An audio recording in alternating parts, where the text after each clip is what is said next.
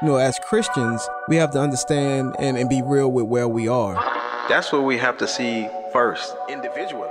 And where our mindset is and what we desire. Airing the Addisons.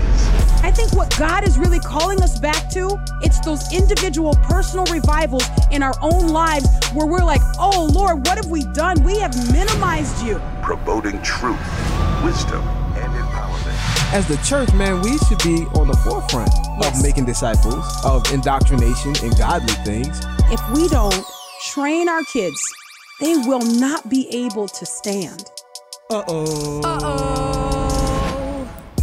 Airing the Addisons. On American Family Radio, live in Virginia Beach, Virginia, at the Homeschooling with Confidence Conference, where this is the first time that I've ever been a part of a virtual conference that has been interactive like this. All of these participants, we can see their faces.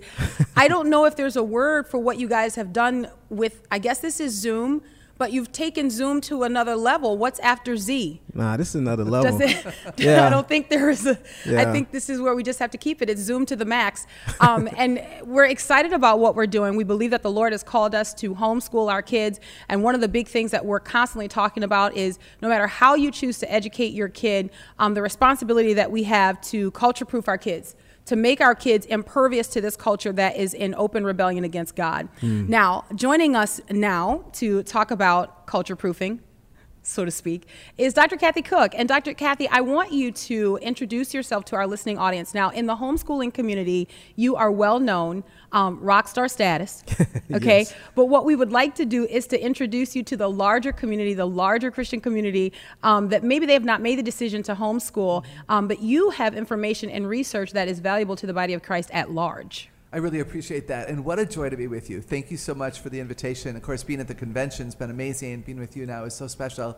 So, right, Dr. Kathy Koch, my ministry is called Celebrate Kids. We're based in Fort Worth, Texas. I also have staff in Kansas and Florida, and I've been doing this for about 30 years, speaking at homeschool conventions for about 10 or 11. I'd have to really go back and look and see. But it's been exciting to do everything we do. We do a lot of pro-life work. We work in churches. We do parent conferences, women's conferences. Love to work with kids directly. I love to do family programs where you sit with your children to find out the things that are true. There's a lot of elbow jabbing where, Dad, she's talking about you, and then you nudge your daughter, now she's talking about you. Because it's so powerful for the family to be on the same page and believing the same things and understanding things. So we're privileged people. That anybody would listen to us is so cool. I think that, and I know that for our attendees, they've already heard your presentation on the 8 Great Smarts, but this is one of those things that is so eye-opening when you start to venture into understanding how kids learn.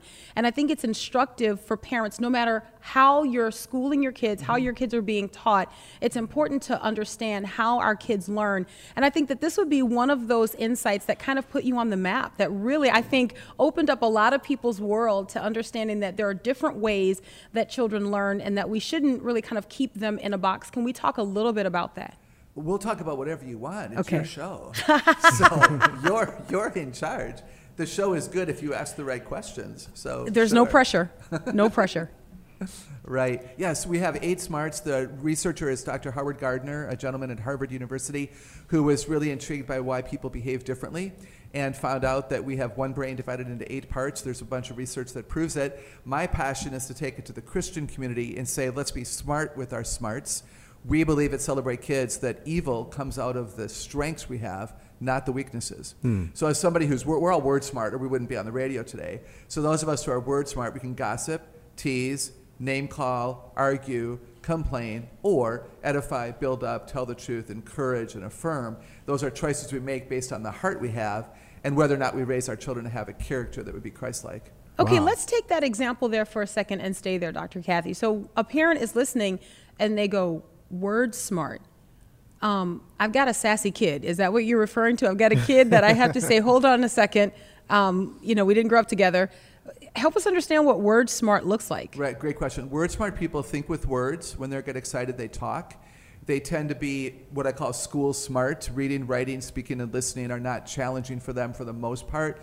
They probably have a larger vocabulary. They may be fluent in more than one language. It also has to do with an interest in words. So if you have a child who loves the thesaurus, like when I was a child, the thesaurus was my favorite book. And people are like, oh, get a life. No, I had a great life. I was fascinated by words even as a young child. And now guess what? I've written books using a thesaurus to do so. So word smart people think with words. When they're excited, they probably talk. It's only one of the 8. I talk about it first because it's one that's easy for people to wrap their mind around. When we look at how kids are often characterized or how they're often defined in a traditional school setting, I think that there is a way that smart is defined historically. Can you define the historical way that we've defined smartness? And then let's talk about how we move beyond that as parents. Yeah, that's great. Thank you. The traditional intelligence testing relies a lot on short-term memory and memory of things like how many inches are in a foot. Mm-hmm. Well, you can, if you will, Google that. That's nonsense to think that it makes you smart if you have a fact in your head. Wisdom is what makes you wise, and that's a whole other speech. But the traditional school, if you will, the brick and mortar system, is very word and logic. Logic smart children think with questions. They tend to gravitate toward math and science, which are great skills. All of us in the homeschool community know that. We want kids to be logic smart. We are the ones who value faithfulness. We value logic. We want cause-effect relationships. We enjoy math and science. But the system over there, word and logic, turn the page, turn the page, turn the page. Come on, hurry, there's a test on Tuesday. Mm-hmm. Here's another book. And it's information, not anything deeper. One of the advantages of homeschooling is applying wisdom, right? You have more time as a homeschool family to apply the truth. You're the teachers. You know that you taught your children about compound words. Mm-hmm. Now when you're at the grocery store and you see the word cupcake over at the bakery, you say, hey, Jonathan, which word over there is a compound word? And they get to apply information, which is so powerful. And that, because if kids don't apply it, why do you know it? Mm-hmm. You learn what you learn to become who you are and to do something with what you know, right? So the system across the road, word and logic, those kids can be affirmed. Those kids will rocket to the top, if you will. And other kids who are picture smart, who think with their eyes, kids who are music smart and think with rhythms, kids who are body smart and move well and can kick a soccer ball through the goal with both feet, they're not called smart, they're called athletic or artistic or talented. But I love to tell kids, the reason that you can do that is because you're smart in a certain way. Yeah. And then they cry with me, Will, and they say, wait, my brother's the smart one. Wait, are you telling me because I move well I'm smart? Because we believe smart is a power word. Yeah. Everybody wants to believe they're smart. And here's another thing, and then I'm going to be quiet. I'm rambling way beyond the question. No, this is excellent. I hope so. You know what? I used to think that if you weren't smart, you would study. No. If you're not smart, if you think you're not smart, everyone's smart. If you think you're not smart, why would you study? It's not going to help me.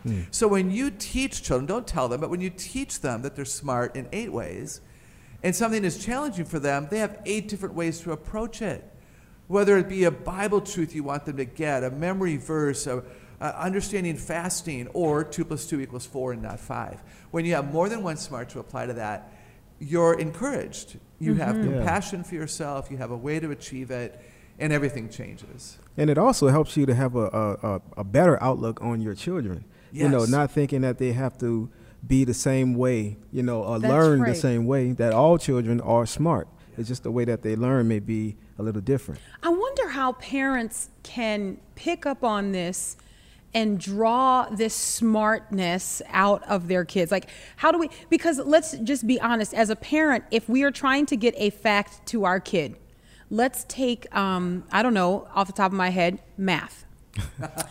And let's take this behemoth, right? That for some parents, they're like, if my kid cannot grasp math, let's say that they're not logic smart. I think you'd put math in that category, yes. Correct? Okay, so let's say I have a kid that's not logic smart, and we're getting to these multiple steps in mathematics, and they're just getting lost, and they're saying, it's all running together, I don't see it. Parents begin to feel like they're failing, because maybe you have a parent who's sitting down trying to do homework, and they're logic smart. And so they see it, and they're looking at the kid and they're going, how can you not? The numbers beg for this next step. How do parents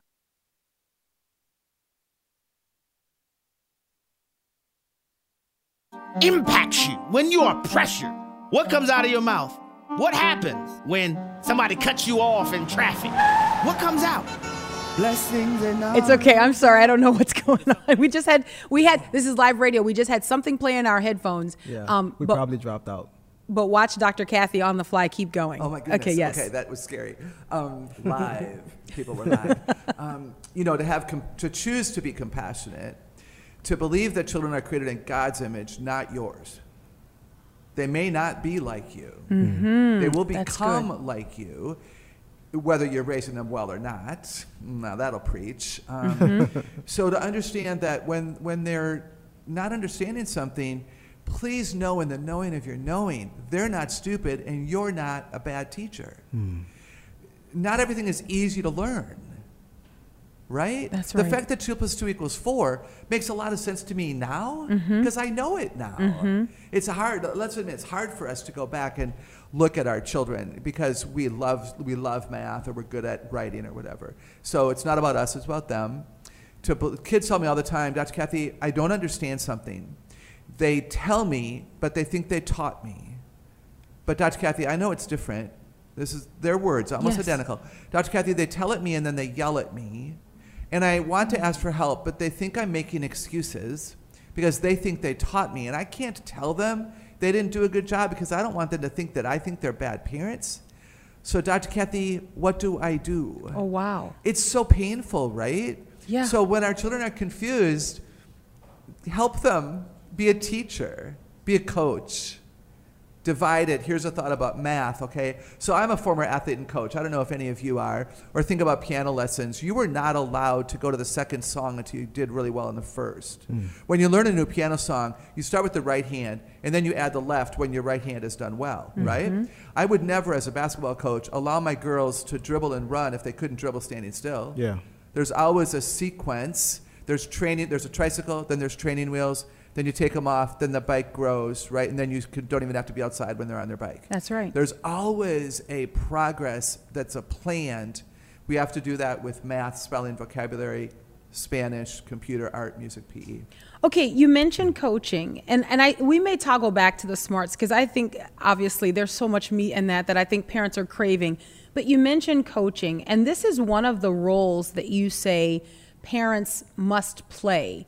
Let's explore this role. What does coaching look like? And then let's talk about the other 3 roles that parents must play that maybe we don't know about. I appreciate you asking that question. So, when you're a coach, you divide complex tasks down into manageable pieces, like dribbling, running, positioning your feet and your shoulders, shooting the ball, doing a right-handed layup before you learn how to do a left-handed layup if, in fact, you're right-handed. You let your girls learn offense before there's any defense in front of them. Yeah. Then you add the defender, and they have to learn how to shoot over the hands that are in front of you. That's basketball. I could do that with anything. Piano, again, right hand, left hand, then the pedals. So coaching divides a complex task down into minuscule pieces. Every once in a while, Meeke, people will say, Kathy, how do you write a book? Well, guess what? You write a book word by word, sentence by sentence, paragraph by paragraph, page by page, right? That's right. A book is written like you write an article. It's just a whole lot longer. But your kids want to know. And the other thing that coaches do, if they're good, they reteach without shame and blame. Oh, right? That's good. Yeah. Right? A good coach. Reteach. A good coach understands this will be complex. This is not easy. There's a lot of pieces coming together with a crowd and a timer and a referee and a whistle, and this is complex. So a good coach reteaches without shame or blame and understands this will be challenging to learn. Okay, pause for a second. Yeah. I just want parents, myself included, to be able to pause for a second. Yeah. Because I think at this moment, what happens is that the Holy Spirit begins to point out some areas where we have engaged in shame and blame. And maybe we didn't know it. Maybe we're trying to get something through to our kid, and we thought we were motivating them with things like, I can't believe, but don't you get it? But don't you see, I know you're smarter than this. I know you can. So we think that this falls into the category of cheerleading, but maybe it's bad coaching. That's a great comment. And I want to say, Meeke, that parents don't intentionally do that. Right. Very few parents would intentionally shame their children. Yeah. But I agree, I want you to show the evidence to the kid. If you know they can do it, what's the evidence? What did you do yesterday that's similar to today? Show it to them. Yes. So that they go, oh yeah, you're right, Dad. It is a lot like yesterday, and I did finally figure that out. I know I can do this. Okay, we have got to go to break. When we come back, I want to pick up right here for our listening audience and maybe take some questions from our Homeschooling with Confidence audience. We'll take the break and we'll be right back. Dr. Kathy Koch, Aaron the Addisons, American Family Radio. Stay right there. You're putting tears of joy on the faces of Bible-less believers in Africa. Hey, it's Michael Woolworth with Bible League International, and for weeks now you've heard me talk about the severe shortage of Bibles available to Christians in Africa. This is where Christianity is growing in the greatest numbers in the world, and yet most evangelical Christians have no access to the Bible. But you ask, what's it like when a Christian receives a Bible in Africa? Well, hear from this pastor in South Africa. We were in a place called Mpumalanga. The lady there, she knelt down and she cried. At the age of 60, she never had a Bible. It is so much fulfilling just to see people rejoicing when they receive their Bibles. Pastor Joseph in South Africa said that woman, when she received her Bible, didn't merely say thank you, she wept for joy, and that's what you can do for Bible-less believers in Africa at $5 a Bible. Make your most generous gift by calling 800-YES-WORD, 800-YES-WORD, or give at sendbiblesnow.org. That's sendbiblesnow.org. The following are real-life stories from Trinity Debt Management. My story begins with debt, a lot of debt. I used my credit cards as a source of income. It was not a good situation. I couldn't pay my bills. The interest on the cards was really high. If you're in debt and you need help, call Trinity at 1-800-788-1813. I initially was scared to call, and immediately I felt relief. They contacted all of our creditors, and they put us on a plan for success. Trinity will consolidate your accounts into one easy-to-manage monthly payment, reduce your interest, and possibly improve your credit score. You'll save thousands. I've been able to pay off close to $15,000. We're doing a lot better. Please pick up the phone and see how affordable and easy it is to pay off your debt. It's a godsend. We're debt-free for keeps. Call Trinity at 1-800-788-1813. That's 1-800-788-1813. Do you ever feel that even with all your time-saving devices, there's still no time? The truth is, we have the same amount of time as every human who's ever lived, 24 hours every day. It's the same number of hours Jesus had per day, and he had to accomplish the entire plan of redemption in 3 years. At the end of that time, Jesus prayed to his Father, "I have brought you glory on earth by completing the work you gave me to do." Jesus wasn't concerned about what everybody else expected him to do. He knew he had just enough time to finish what God gave him to do. And you and I have enough time to do the same thing. Instead of being pushed and pulled to meet everyone else's expectations today, ask God to help you focus on his agenda. He'll give you all the time you need. With Seeking Him, I'm Nancy DeMoss Wagamuth.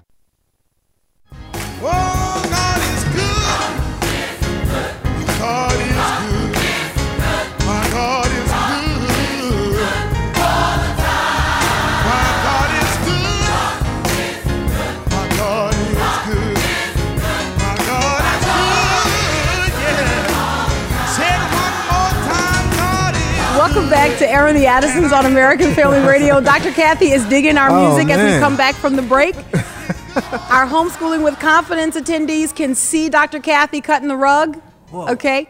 That was fun. That was fun. Welcome back to Aaron the Addisons. We are broadcasting live from Virginia Beach, Virginia, and we are so happy to be here. We are homeschooling parents, and we really believe that that is something that the Lord has called us to do, and we often invite our audience, our listening audience, to explore that and to pray about that and to see if that is something that the Lord has called you to do. I know that one of the attendees of the Homeschooling with Confidence conference said that it was because of COVID, that she just finished up her first year homeschooling, and what an incredible success. And she saw a difference in her kids, even in this 1 year. And so I just would encourage you to pray about that. But Dr. Kathy, you're just kind of reading our mail, okay, letting us know about those things that are coming up due. And we were talking about the 4 roles that parents play in their kids' lives. And one of the things that I mentioned, and the break grabbed us, so you really couldn't unpack it, and I wish that you would, this coaching role, when parents think that they're coaching, but maybe they're tearing down, or they think that they're cheerleading, but maybe they're tearing down. How can we change the way we communicate to a kid that appears to not understand or not be getting something that we're trying to? And I'm not just thinking like reading, writing, and arithmetic. I'm thinking in life. Right, how do we change the way we communicate? You know, if you don't mind, I'm going to back up. It's a great question. So before coaching, we teach. You teach, which is not telling. Teaching is explaining, defining, demonstrating, modeling, helping. So when you teach, you know, think about when someone taught you how to drive. They were right there with you and explaining and defining and correcting and affirming and all that. So we got to teach. Now we have something to coach, which again, we break it down into minuscule pieces. We make sure that we don't add the shame and the blame. And then we have the cheerleader. And this is what you're talking about. The cheerleader has to be willing to change the cheer. Now, all good cheerleaders are there for the whole game, and they're smiling the whole time, and they're building pyramids, and they're so cute. And if your team is down by 30 points in the fourth quarter, you better not be cheering VICTORY. Come on. You're going to look like an idiot who hasn't been paying attention, and it's not going to help anybody. Yeah. You have to change the cheer. I want parents to absolutely be cheerleaders after they've taught and coached. Because think about it, a great group of athletes will not do well with just a cheerleader. There has to be teaching and coaching, and then there has to be their cheerleader part. And cheering can have an aspect of teaching. In fact, I don't know about you, but I would rather be taught than cheered for. A little bit of cheering goes a long way with me. That's good. Because of the kind of style that I am. So teach me, but change the cheer. So if your child is struggling, remember, I'm not a bad teacher. She's not stupid. There's a disconnect. How can I communicate truth differently to a different style, right? A different smart, a different way, a purple pen instead of a boring pencil. Sometimes it's not a big deal. You change the cheer. If you're going to say, I know you can do it, I know you can do it, I know you can do it, why?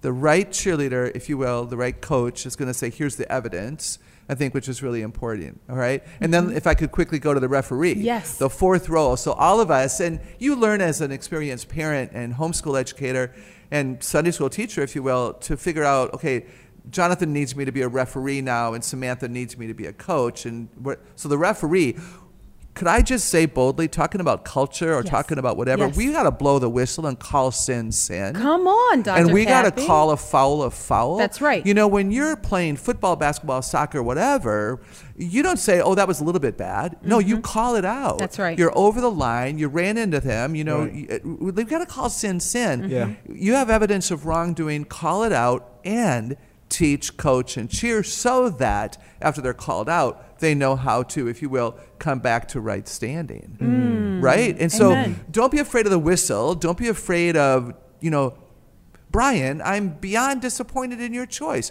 By the way, choice is your power word. All behavior starts with choice. All good behavior, all negative behavior starts with choice. So you're not a bad kid. You chose badly. You made a mistake. You're not a mistake. Separate it out. You chose to roll your eyes at me. You chose to yell back. No, I didn't mean. No, you chose. You don't just roll your eyes. I mean, right now, try to roll your eyes. So good. You can't roll your eyes unless you decide to roll your eyes. Right. So all behavior starts with choice. And so when you referee, you don't want them to walk away wounded. You want them to walk away with hope that they don't have to continue down that slippery slide. And whether it's culture, whether it's spelling, whether it's behavior at home, whether it's chores, call sin, sin, and then teach, coach, cheer them back. You know, I think what is amazing about what you're saying, let's stay on the referee role here for just a second, because I think that when you have a referee, you expect that that referee is not going to show partiality. So you expect that the referee is just going to call it as it's supposed to be done. And I think sometimes as parents, we are maybe partial to us. So we are expecting the kid to live up to our set expectations. And so then we're calling the game in our favor. And then we're not really being fair or biblical to our children. Okay, who's in the refrigerator now? Well, I don't know. Look, I'm getting the mayo out, Dr. Kathy. I'm throwing it away after today. Okay? Yeah. Oh, absolutely. That's a great point. It can't be about us. You know, we have to make sure we've had self-care and that we're in the Word and that we're prayed for. Yes. That our relationships are healthy so that when we have a bad day, we're not bad. Yeah. And when we have a bad moment, we turn around and have a better moment following it. It can't be that, right? I think sometimes, and just to go a step further, when we are disciplining our kids, right, and when we're talking to them, what you communicated there, even in your examples, demonstrates self-control. To be able to say to a kid, you made a bad choice, you are not a bad person. I think in order for us to be able to communicate that as parents, we have got to correct for the glory of God. And it's difficult to do that when you feel personally offended by the choice that your kid has made. And we have to think about God correcting us. And how he corrects us. And how. Come on. It's the same. It should be the same, out of compassion, out of love. And if we can take that cue, then it will help us in our discipline and our correction of our children. Absolutely. You know what, Will? Thank you for saying that, because and I'd love to share with you something about correcting here in a second. Yes. If our children cannot receive correction from us, they may never receive it from God. And that's especially important for the men. Now, I'm a huge believer in the biblical understanding of authority and submission and structure. And I'm not saying women are weak and can't have a role here. But whoa, for the man to step it up and support the wife, and could I just boldly say, for the wife to stop saying, ooh, I hope this is okay to say. Please just do it. Yes. I don't want the women, the moms, to always say to their children, wait until your daddy gets home. Oh, come on. Because now they don't want daddy to come home. Come on. And now daddy's the responsible red pen. He's got one in his hand, one around his neck, and one behind his ear for good measure. No. If you can deal with your child's misbehavior and unfortunate choices, please do that. And then involve the husband, dad later, and make sure he's up to speed with what's going on, and he will want to have a talk with your son and daughter. But we do a terrible disservice to the role of the dad. So I really do believe that for the dad to correct correctly is beyond important, because of the child being able to receive the word from God, if you will. It's a great point. Can I talk about correction additionally? Yeah. So back to this referee, call sin sin. What a child needs to understand in the moment is how to change. So that's, again, where teaching, instruction, coaching, and tutoring comes in. But if you've never seen the definition of correct, this blew me away when I saw this. I do enjoy words, I'll admit that. The definition of correct is to put it right. The definition of criticize is to point it out. There is no such thing as constructive criticism. To criticize is simply to point it out. I don't want any more of that attitude. You call that finished? Is that your answer? What's with the look on your face? Those are all criticisms by definition. I'm simply pointing out I am displeased. It doesn't give the child any hope that they can move beyond that. And they're like wet cement. We make impressions on them with what we say, what we don't say, what we do, what we don't do. They walk away again wounded, and there's a brokenness there. Correct is to put it right. So to correct, I don't like a lot of formulas. I think they get old and tired and boring, but I do like this for some reasons. You are being disorganized. And I love being because it's not a permanent decision, right? You are not disorganized. You are being disorganized. That's so good. Do you see the difference? Yeah. You don't say to a child, you're disrespectful. No, you're being disrespectful, because every behavior starts with choice. That's not who you are. All right? So you're being disrespectful. I know because. To give them the evidence, because evidence doesn't lie. You're being disorganized. No, I'm not. Don't even breathe there, right? Because how many of us, we don't like to hear it. So somebody says to me, Kathy, this is ineffective. No, it's not. I mean, Right. We don't want to hear that. So don't even breathe. You're being disorganized. I know because when it's time for math, it takes you far too long to get everything that you need.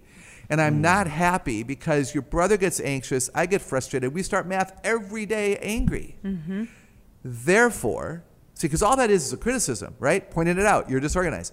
You're being disorganized. All I've done is point it out. That doesn't help. The power is the therefore, and it's not therefore you will change. Right. No, like okay. I give. No, therefore, what do you think would help? In fact, if your kids are old enough, we're tired of the disorganization because it takes too long. We get angry. Your brother has to wait. He gets nervous. What do you think might help you? Put it on the kid and see if the child could possibly express an idea. And it might be, well, if you were on time, whoa, because sometimes it is back on us. But here's what I would typically say would be, let's find a shoebox that you can put all of your math supplies in, so that when it's time for math and we transition from reading or science or milk break, it's not so frustrating for you. And maybe after a while we won't have to use it, but it doesn't matter if you use it for quite a long time. If it helps you, then it's a great system. It's not a crutch, it's a system. We all have systems. This is good. I hope so. What you're not saying is, okay, there has to be discipline. I'm asking the kid, how do you think I should discipline you? This is, we need a solution to this problem that is ongoing. What do you think might be a solution so that we don't have to have this happen daily? Oh, that's great. And there's a huge difference there. I appreciate that you caught that. Your word is to be solution focused and not problem oriented is huge in our own life. God would want that for us, right? End of the day, my head's on the pillow. Women tend to rehearse the junk of the day. Yes. Like, that's helpful. It's so true, though. It is. I don't know about guys, but women tell me that all the time. So instead of that, what's the therefore? What can I do differently tomorrow? So let's talk about this, though, because with this style of parenting, right, which sounds really, really productive, does this open the door for greater communication with our kids? How do we get our kids? Our kids are under a tremendous amount of pressure and stress. It's way different than when we were growing up. It's different points of contact that they're battling all the time. Would you see this type of parenting as opening the door for greater communication and connecting with our children? Absolutely, because it's based on security. Because we present ourselves as teachers.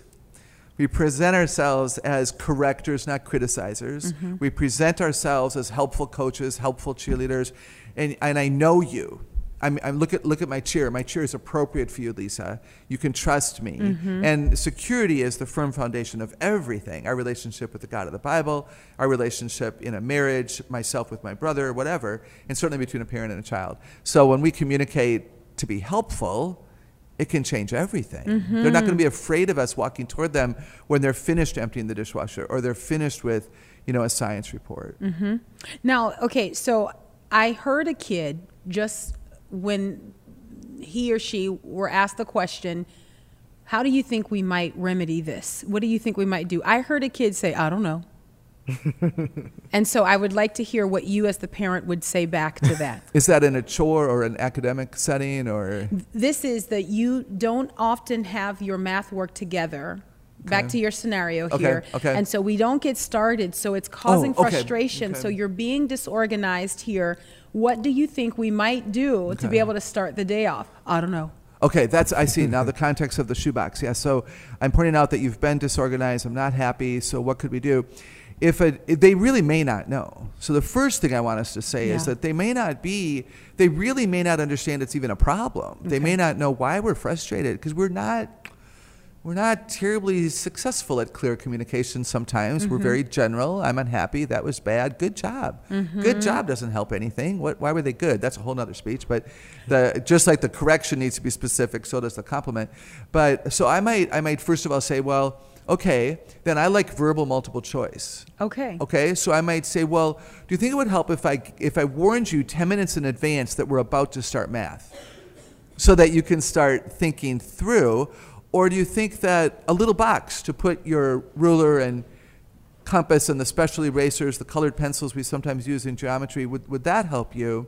Or would you have a third idea? And so I like verbal multiple choice. And you know this because you're parents of a bunch of kids. Watch their eyes, right? Yes. Because as soon as you hit on something that might be true, they look at you, or there's what I call the eyebrow lift. That's right. That's right. That's exactly right. And then, Meeke, what's really cool is if, let's say that your child reacts well to the box idea, now you say, I'm proud of you for thinking of your own solution. Because it's not about us. Let's affirm that your child showed maturity and initiative, and let him be the victor there, and let him go find the box. Man, I can hear the music, which is telling me that we're about to go to break. Yeah. And I really am not happy about that. If I can express my feelings, I'm not happy because the music is playing. Stuff, man. And I would like to stay here talking about this, because I'm going to tell you, when we get back on the other side of this break, what I would like to know is how much can parents trust what they believe they know about their kid, meaning their personality? Because there are times that we parent from a place of, I know what you're thinking. I know where you're going with this. Maybe sometimes we don't know. And how can we trust what we think we know? Is it ever safe to do that? I'd really like to unpack that when we get back. I think that might be helpful for our listeners and our conference participants. We're going to grab the break here. Aaron the Addisons on American Family Radio live from Virginia Beach, Virginia with Dr. Kathy Koch. Stay right there. The American Family Association's mission is to inform, equip, and activate individuals to strengthen the moral foundations of our culture. We also support the church. Our goal is to be a leading organization in biblical worldview training for cultural transformation. Here's another of our core values. AFA believes that all men and women, whether in private or public, should be free to exercise their faith without hindrance from the government. Thank you for standing with AFA, and we thank you for your support.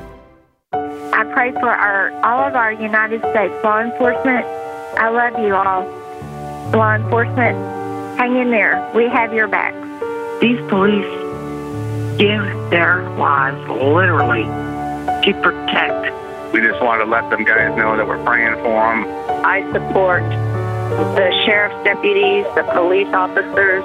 Thank you very much, and God bless you. Pray for law enforcement with American Family Radio.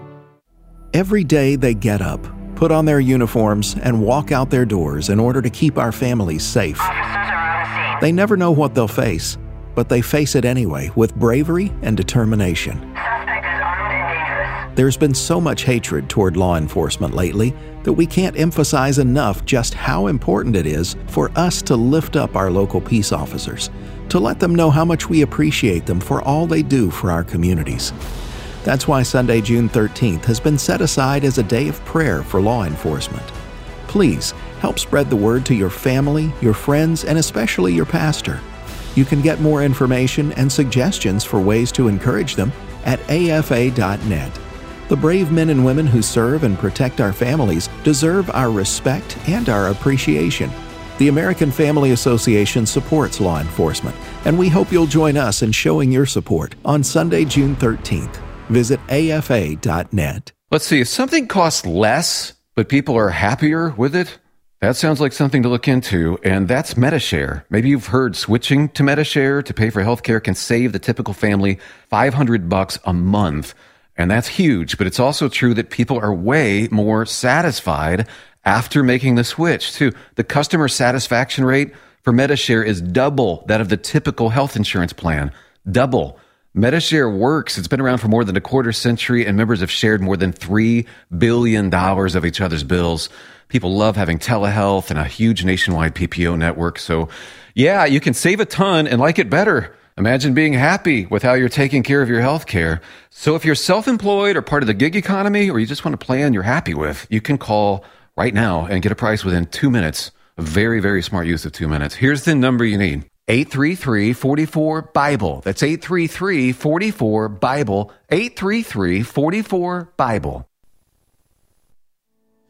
In Christ alone, who took on flesh, fullness of God in hell, let's obey this gift of love and righteousness, scorned by the ones he came to save. Welcome back to Aaron the Addisons on American Family Radio, where the Addisons, all 8 of us, are broadcasting live from Virginia Beach, Virginia at the Homeschooling with Confidence Conference. And we truly are, man, in the power of the Lord, unstoppable, and what it is that the Lord has called us to do. Amen. During the break, we continued talking with our conference participants. And so we had a question that arose.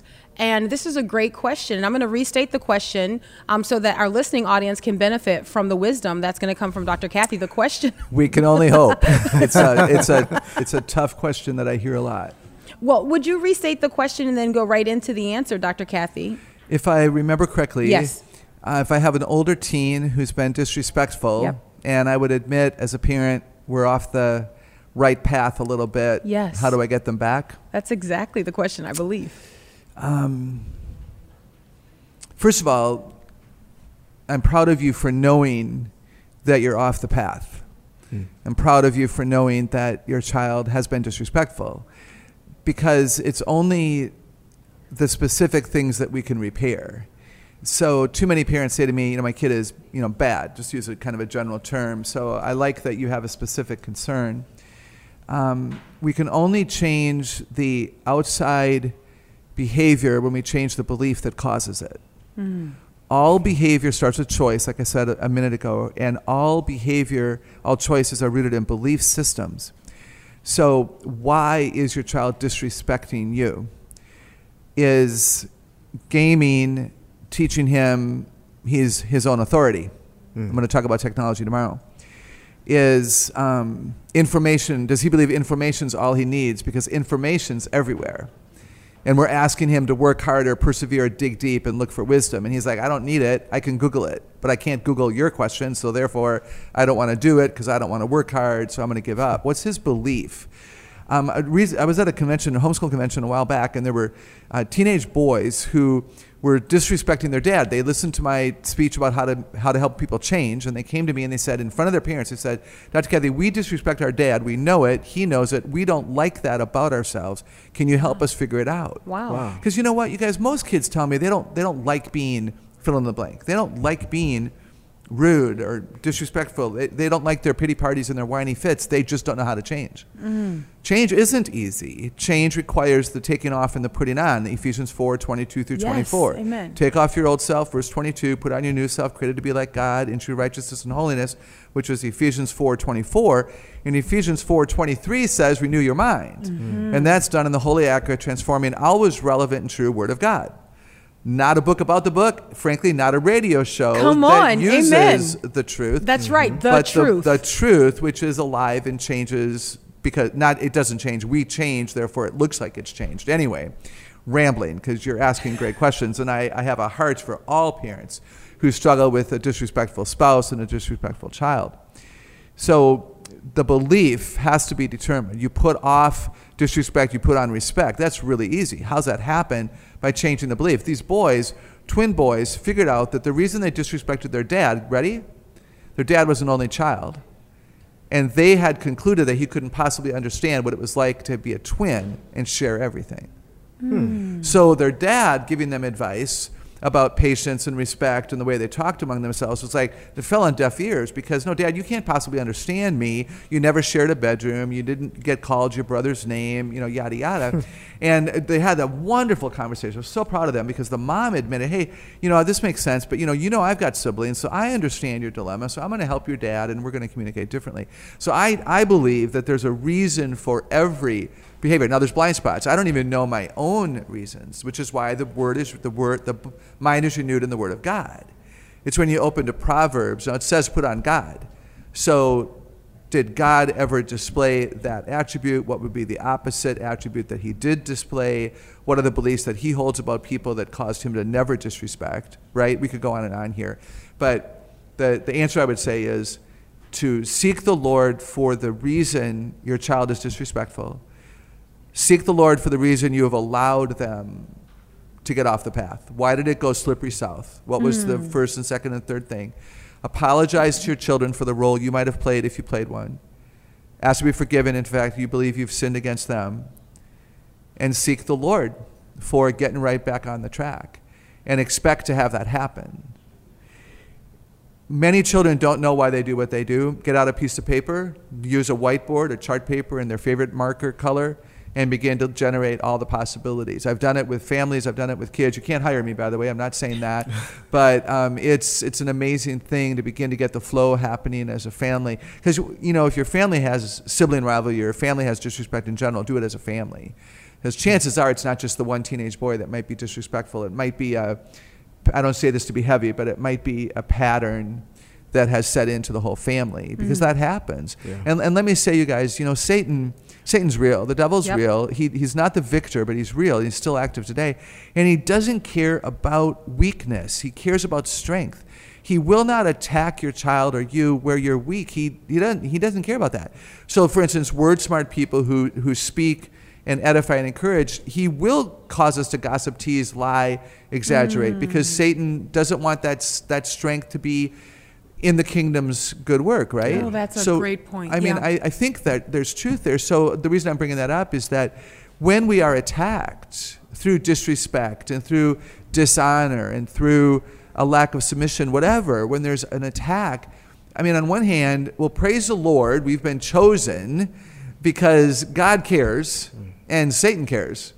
And we're going to believe that in God's strength that we can overcome this. Does that make sense? It makes absolute sense. Yeah. And so I'm thinking about, like, for the parent who has the kid that is bold, right? Well, we understand that that boldness submitted to the lordship of Jesus Christ becomes invaluable to the kingdom. That's yes. Right. But the enemy understands that as well. That's right. Oh, yeah.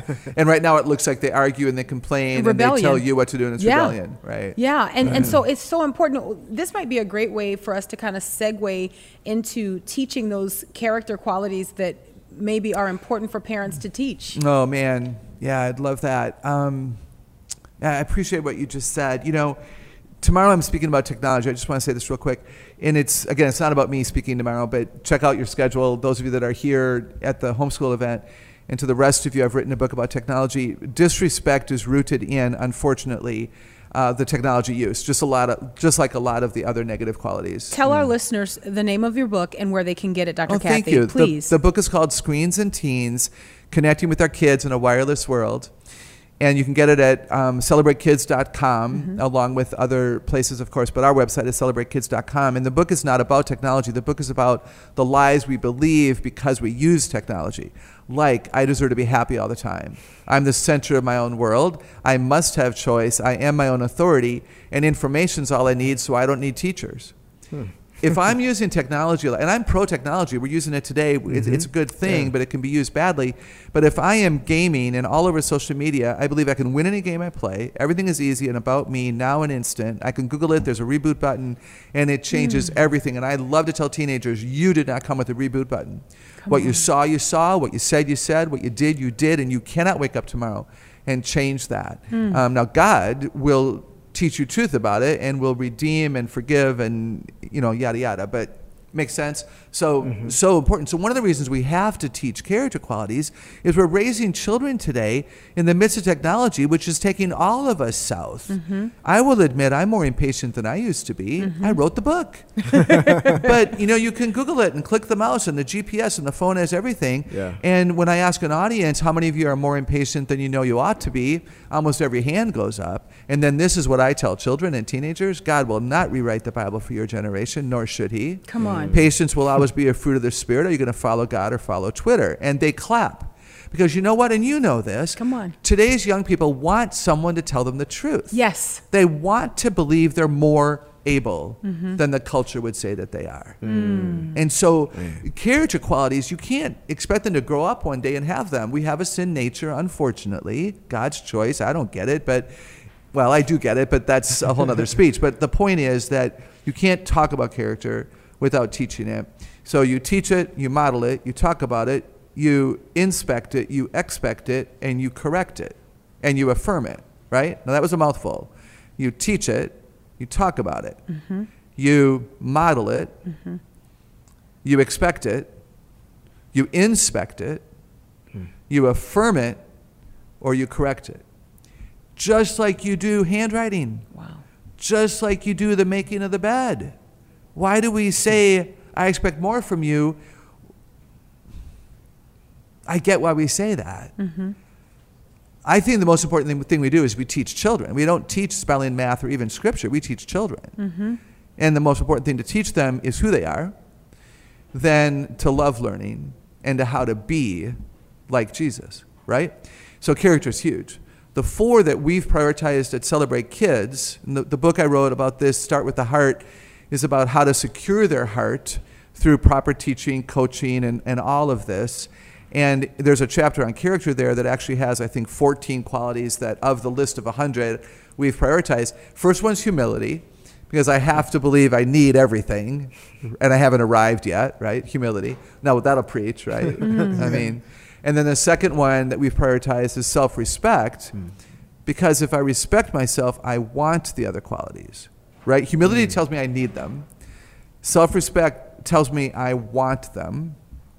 And then self-control, which allows me to use them. Yeah. Respect for others, which again motivates me to use them. because we're created and to live in community, and not in isolation, even though a lot of us have been more isolated than ever before. So those four, if I teach children humility, self-respect, who they are, God did not make a mistake, you are who you are supposed to be, self-control, you are capable of more patience than you are displaying, I will help you. I will help you. And then respect for others, all others, which allows me to then be in their presence who I know I'm capable of being. If we just do that. And in a homeschool, we can do it at homeschooling, right? Yeah. But we can also do it with vocabulary lessons. We can do it with reading a story in a book and saying to the children, which of the children in that story do you think might know Jesus and why? And who do you think is most open to receiving Jesus and why? And you go to the store and you say to your children, hold my hand. And when you see somebody who's other-centered, squeeze my hand. Don't shout out, she's the one, Mom. Yeah. But when we're in the church lobby, squeeze my hand when you notice somebody being kind. Yes, teach that.